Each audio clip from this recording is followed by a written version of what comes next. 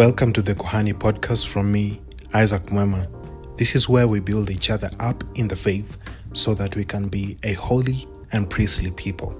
This means that we strive for and are changed by God's presence, while also influencing others to be changed by that same presence.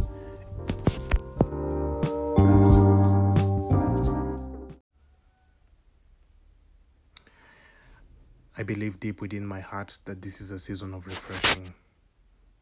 It's a time for many to have their spiritual mountain to be refreshed of God, and that for many to have breakthrough and fulfillment of promise. But even so, it is preparation for the times that are ahead. It is a stopover, Sabbath rest that is necessary for the sake of the times that are ahead. And I feel that something that is coming, and even now is an increase in activities of witchcraft. And when I'm saying that, there is a tendency for us to start thinking of people who look weird in underground places with weird totems and paraphernalia and things like those. But that I'd like to suggest to you that the highest form of witchcraft happens right in our churches, without knowing. The highest form of witchcraft masquerades as religious.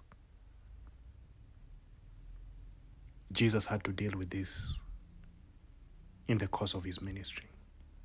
Religious men, astute, learned, they even love God, but they don't know him, and therefore they end up to be agents of the wicked one.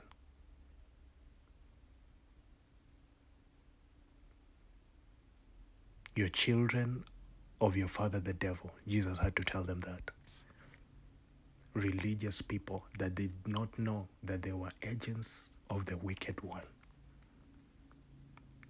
And so Jesus showed us how to deal with such people through a life that is committed to prayer, to righteousness and the cross of Christ. And by the cross, we mean abandonment, a reckless abandonment and surrender of our selfish passions and lusts. That is the ultimate blow to such realms and dimensions of demonic activities. It is only after Jesus went to the cross that he was able to conquer such levels of demonic activities that were opposing him. So even up to now, the church that preaches Jesus and his resurrection power is the one that can be able to fight with such levels of demonic activities. That as the church exercises resurrection power through ever-growing forms of righteousness in the body, that when we are continually changed by the glory of God, we are not just coming to be appeased, to be told how good we are, to select what is itchy to our ears to listen, but we are taking the full counsel of God and hearing and submitting. And we are growing from faith to faith. Such is a church that mingles with the glory of God. And that when we do so, when we brush shoulders with what is authentic, then we can truly know what is false. We can differentiate, as we are told in the book of Hebrews, that by reason of maturity, we have now exercised our senses to know what is good from evil. We have now come to that place where we can test spirits. Without so, we are still in the danger of the great falling away.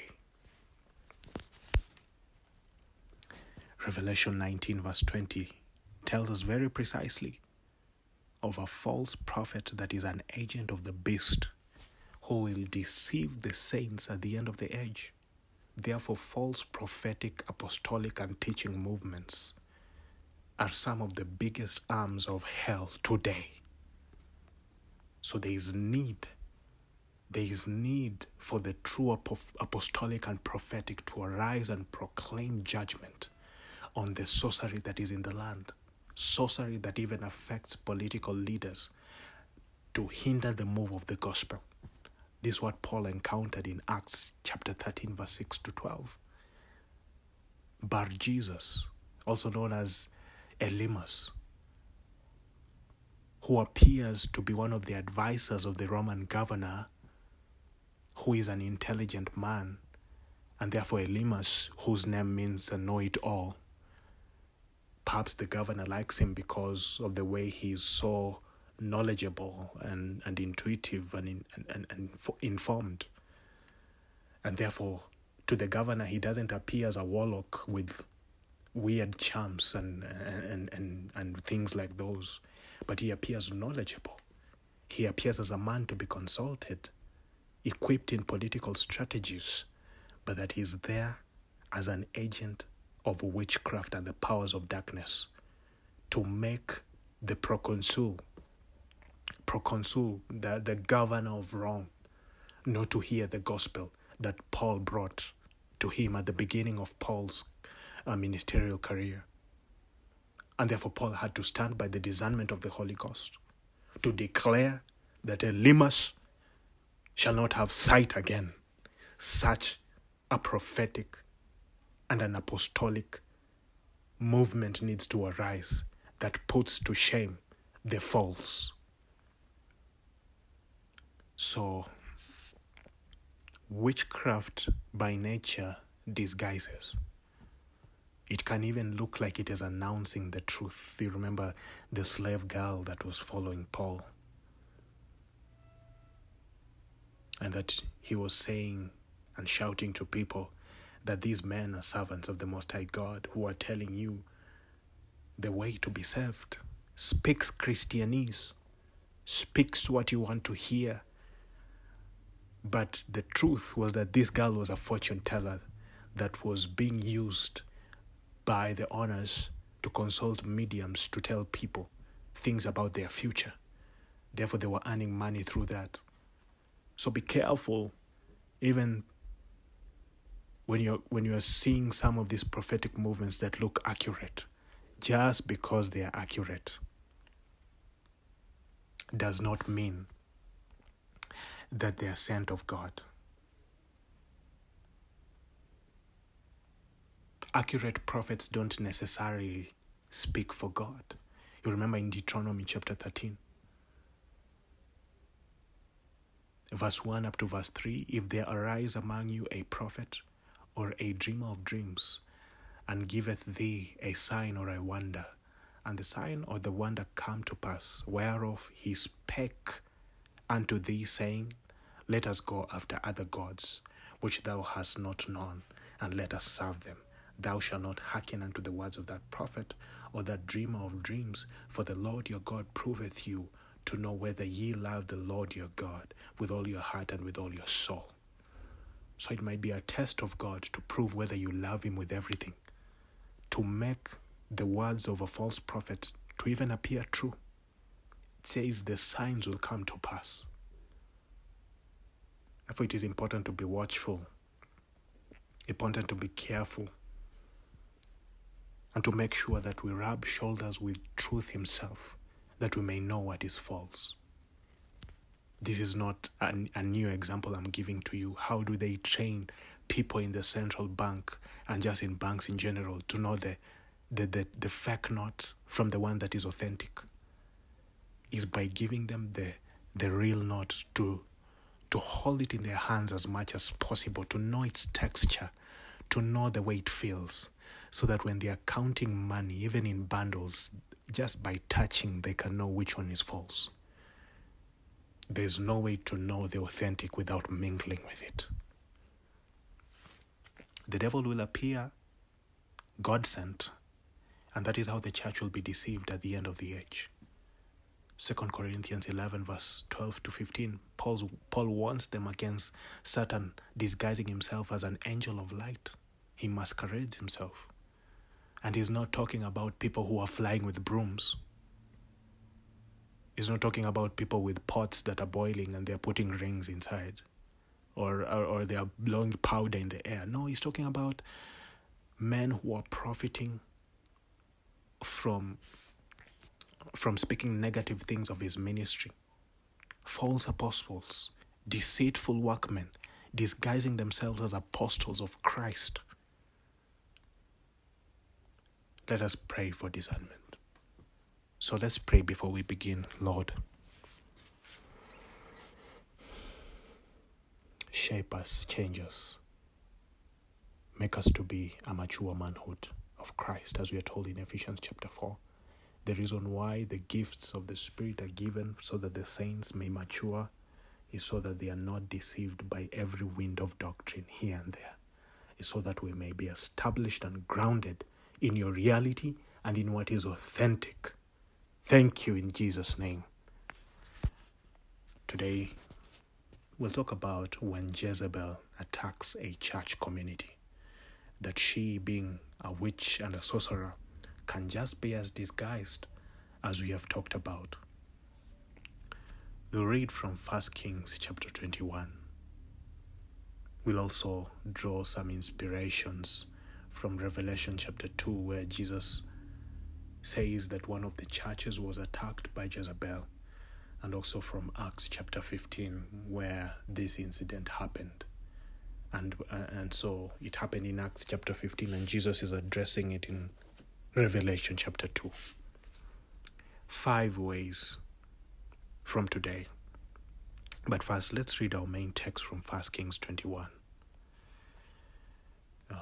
1 Kings 21, about Naboth's vineyard. Now Naboth, the Jezreelite, had a vineyard in Jezreel beside the palace of Ahab, king of Samaria.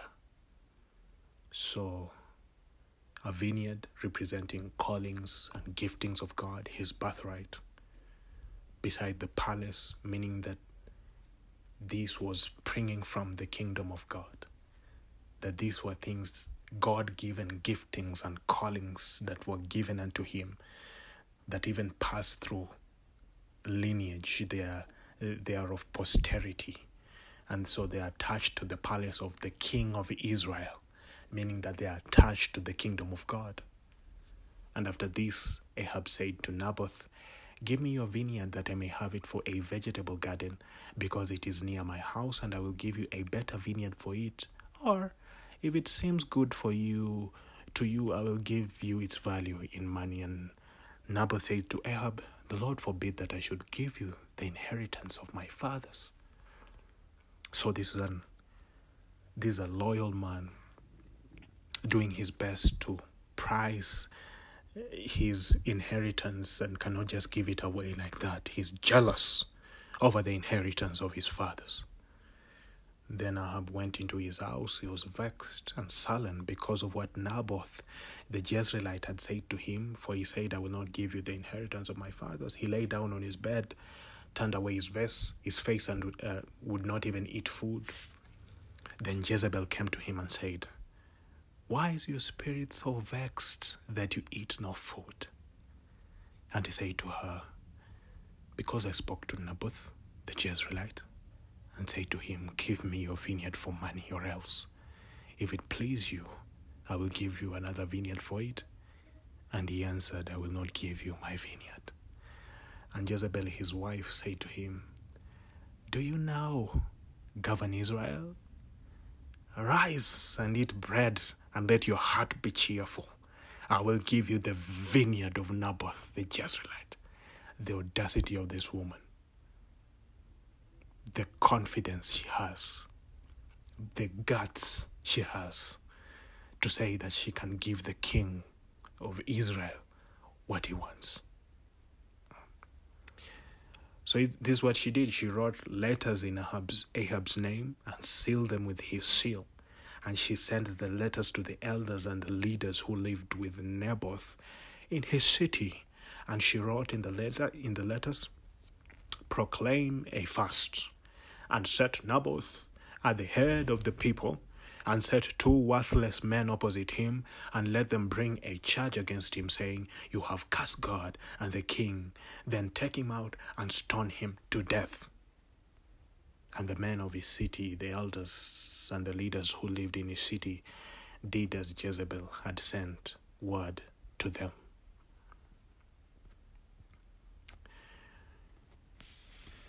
5 ways that Ahab attacks a church. Number 1, she uses the shepherd's authority to make the flock to sin. The passage tells us that Jezebel wrote letters in Ahab's name and sealed them with his seals, and sent the letters to the elders and the leaders who lived with Naboth. So she's using the authority of the shepherd of Israel, for the king of Israel was considered the shepherd of the people. She's using his authority to make the flock to sin. She's sealing the letters with her own seal. And therefore, it so happens that when Jezebel attacks a church, she does not start with the congregation. She will start with the leadership of the church. The elders are mentioned here. The noblemen are mentioned here. The shepherd himself is mentioned here. That she will manipulate it from the topmost place downwards by making them to compromise. The church compromises. As the priest goes, so the people. And so she uses the authority of the shepherd to justify sin in the body. She uses her authority and a seal to make people to commit murder on an innocent man. That is the Jezebel.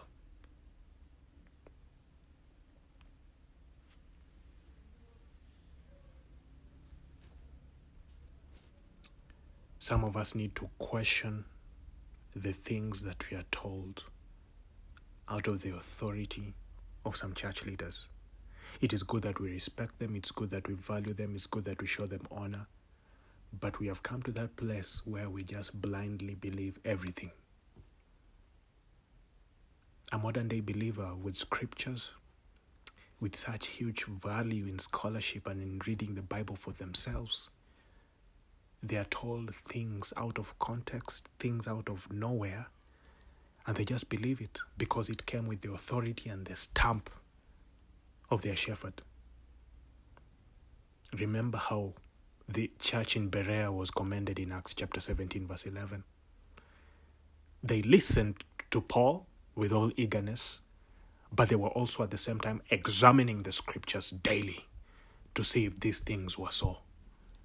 Where is that church? Such is a church that can fight Jezebel. They're not just impressed by intellectualism. They will not just be impressed by how many titles the pastor has. Many of us today, once we are told he has a doctorate and everything, the Bible can stay aside. We'll just listen to him. Just because he has such an experience in ministry, or he has some gray hair, or he has many churches, now we need prudence. We need to go back to the word, that diligence. Study to show yourself approved, a workman that needs not to be ashamed. And to the leaders themselves, the ministry leaders, the pastors, how are we using our godly authority? Jesus told Peter, if you love me, feed my flock. It's either you will feed the flock of Christ or you will eat the flock. It's either you'll use your authority to make them to grow and to mature in Christ, or you will want to profit from what they have. And so Ahab has grown to such kind of a carnality that he just wants what the flock has. He's no longer concerned. He's no longer compassionate about them. But see the contrast between him and Jesus as a shepherd. That he saw them as sheep without shepherd. And so he wanted to speak to them. He wanted to feed them his word. Such a heart for a shepherd lacks. And without so, we are under the danger, shepherds, of being deceived by Jezebel. Number 2, she, meaning Jezebel, using Christianese, deceives men to use spirituality to justify sin in the church through doctrines and teachings that are opposed to the cross. That's what happened. She wrote letters giving spiritual instructions. Speaking Christianese, she was giving a spiritual instruction. Herself was a self-proclaimed prophetess. She said, proclaim me first. Set Naboth at the head of the people. Set two worthless men opposite him and let them bring a charge against him, saying, you have cursed God and the king. Then take him out and stone him to death. It looked so holy, so righteous. They were doing what was required of the law of God. A man who has cursed God and has cursed the king deserved to die. And so it comes in a very spiritual phrasing, so very spiritual framing. Proclaim a fast. Set Naboth before the people, distinguish him before the people, and set some people aside him who will make sure that they bring a charge against him. So she gives spiritual instructions, doctrines and teachings that are opposed to the cross of Christ. This is what Jesus was saying in Revelation chapter 2, verse 20 and also verse 24. That I have this against you, you have tolerated the woman Jezebel, who calls herself a prophetess and is teaching and seducing my servants. Remember, it starts from the top. To practice sexual immorality. We're coming to talk about that. And to eat food sacrificed to idols. But to the rest of you in Thyatira who do not hold this teaching, who have not learned what some call the deep things of Satan. I love the New Living Translation. It interprets this as the deeper truths. It was a kind of doctrine that was being peddled around in Acts chapter 15.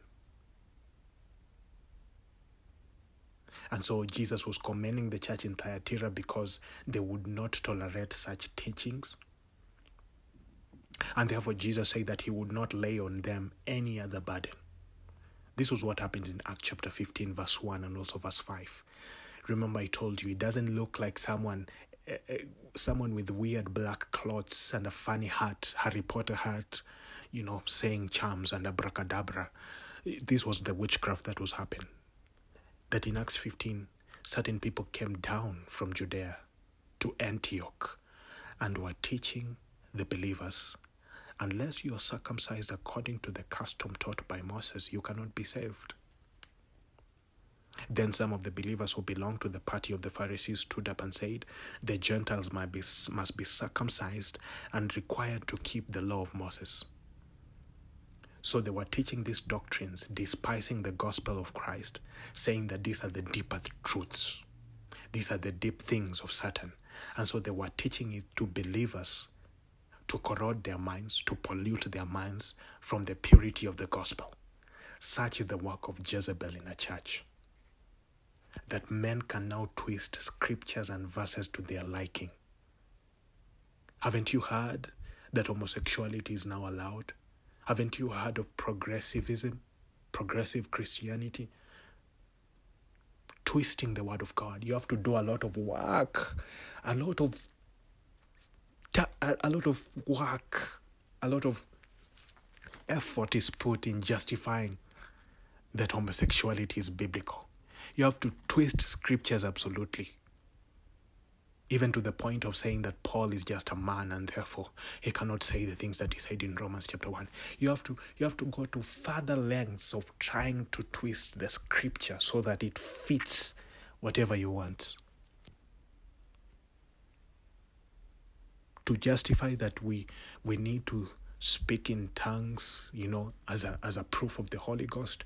We even have to go to the lengths where we say that Paul was just a man, and so when he was saying that we need an interpreter, he was speaking as a man. So what is the God-breathed message of God? What is the inspired word of God anymore? Only the writings that are in red? Then what happened to divine inspiration? What happened to 1 Timothy 3 verse 16? All scripture is God-breathed. Jezebel comes with funny teachings and doctrines in a church for men to justify their sins. Number 3, Jezebel makes the church to harden their hearts not to repent. Even in our contemporary Christianity, we can be so religious, so traditional, so stuck in some certain things that when we are told, we don't want to hear anymore. 1 Kings 21 verse 29, we are told that Ahab humbled himself and repented, and God saw his repentance, and therefore God declared that the disaster will not come upon his house when he's alive, but it will come during the days of his sons. Later on, we know that he got the judgment because he went on ahead to despise the work of Micaiah the prophet in the next chapter. But that he repented. But Jezebel, there is no account of her repenting. But Jesus tells us in Revelation chapter 2 verse 21 this, that I gave her time to repent, but she refuses to repent for her sexual immorality, stubbornness, stiff-neckedness, a know-it-all attitude.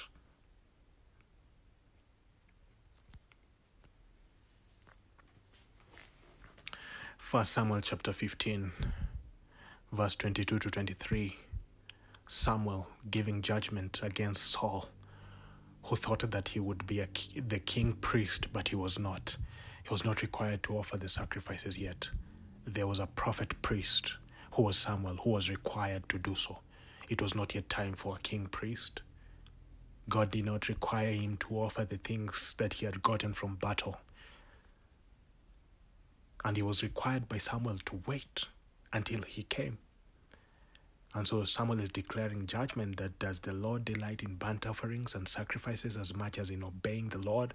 To obey is better than sacrifice, and to heed is better than the fat of rams. This was a man with well-meaning intentions. He was told rebellion is like the sin of witchcraft. Rebellion, hard-heartedness, stiff-neckedness is like the sin of divination. Arrogance like the evil of idolatry. Therefore, when scriptures say in Revelation chapter 2 that the prophetess is making the servants to eat food that is sacrificed to idols, it doesn't mean that the pastors are worshipping idols necessarily. But they have an arrogance that God considers to be idolatry. They have a rebellion that God considers to be witchcraft. That is what Jezebel brings. Number 4, Jezebel challenges masculine authority by making men to sell their God-given birthright for momentary pleasure and then kills them.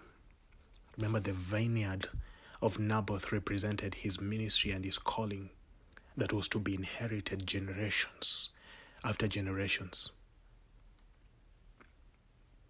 And so Jezebel is the one that comes, the audacity to tell the king that she would give him whatever he wants, and therefore goes ahead to instigate things against him so that he would kill Naboth. Such is a Jezebel that challenges masculine authority in the church. She wants to make men to sell their God-given birthright by using it for their self-pleasure. There is something about using our birthright, our callings and our giftings of God for selfish pleasures, using our titles and our authorities, our authority that God has given us, even in the marketplace, even our title as a CEO, as an employer, as someone who is in charge of a few people, even if it is sweepers, that you use that for your own personal pleasure. Use that to oppress people, to be unjust in one way or another, so that you can step on people, so that you can be above people. To use that for your own lust and so that you can profit and misappropriate funds so that you can benefit from it in one way or another. There's something about using your birthright for those things that God considers to be sexual immorality. Hebrews 12 verse 16, see that no one is sexually immoral or is godless as Esau. Esau never committed sexual immorality, but his act of selling his inheritance for a single meal, God considered to be sexual immorality. Therefore, when we are told that Jezebel seduces my servants to practice sexual immorality in Revelation chapter 2, it means that they sell their authority, their God-given authority, for personal pleasures. She makes even pastors to use their authority for things of personal gain. And when they are compromised in their personal space, when they do things out of flesh and lust and passions, they will not have the authority to declare over congregations the righteousness and the holiness of God again. Because your authority has been depleted. Because Moses married a Midianite, how could he tell the people not to fornicate and to mingle with the Canaanites? Your authority is depleted because she gets you in your private space, and so she pollutes, she dilutes your authority. And so to men today, it's a challenge for us to arise, to be jealous like Naboth of our inheritance. Our inheritance is not cheap. We will not give it away just for personal pleasure, just for a few moments of momentary pleasure, that we would rather boast, as Paul said, in keeping ourselves pure in our calling and in our duty, so that we may fulfill what God wants us to fulfill in the land.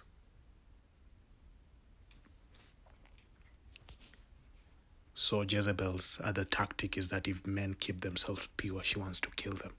Naboth kept himself pure, and so she wanted to kill him. So many men today are targeted like that. That if they will not be caught one way or another in acts of using their calling and their privileges and their opportunities for self-gratification, that she would want to kill them early. So she instigated a killing against Naboth. We pray for men today that they would stand. The generations ahead deserve the figure of masculinity, that they can be taught how to pass inheritance to the next generation. Naboth was jealous about inheritance because the fathers before him were able to raise him with the knowledge of what that inheritance means. And so nowadays, fathers just die. They die young.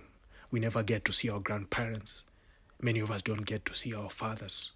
They just die or are absent.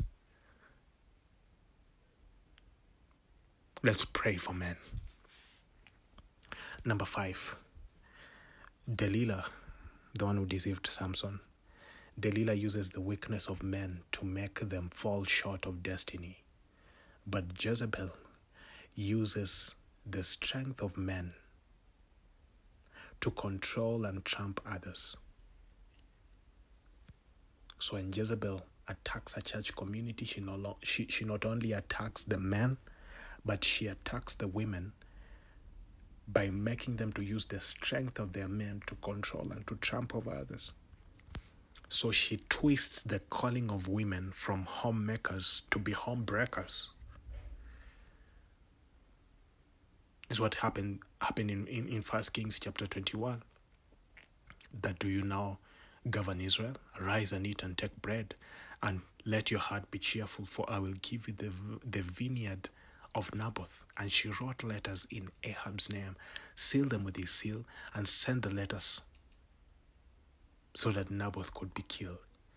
She's using the right and the privilege of the husband to step over others and to enforce and to manipulate. So when Jezebel attacks a church community, it looks like women who are using the authority of their husbands to step over others. Looks like women who are rising to take the figure of masculinity, to say that they don't need men anymore. It looks like women who are rising to teach the younger women that they do not need men anymore. The attacks of Jezebel in a church community. He attacks both the men with their ministry and their calling, and attracts women who are supposed to be intercessors, who are supposed to be homemakers, and makes them to emasculate men. Let us be watchful. Let us be careful. We pray, God, you're mighty and powerful to save, even from the hands of the wicked one. Hedge these ones by your presence from the works of the enemy. We are not ignorant.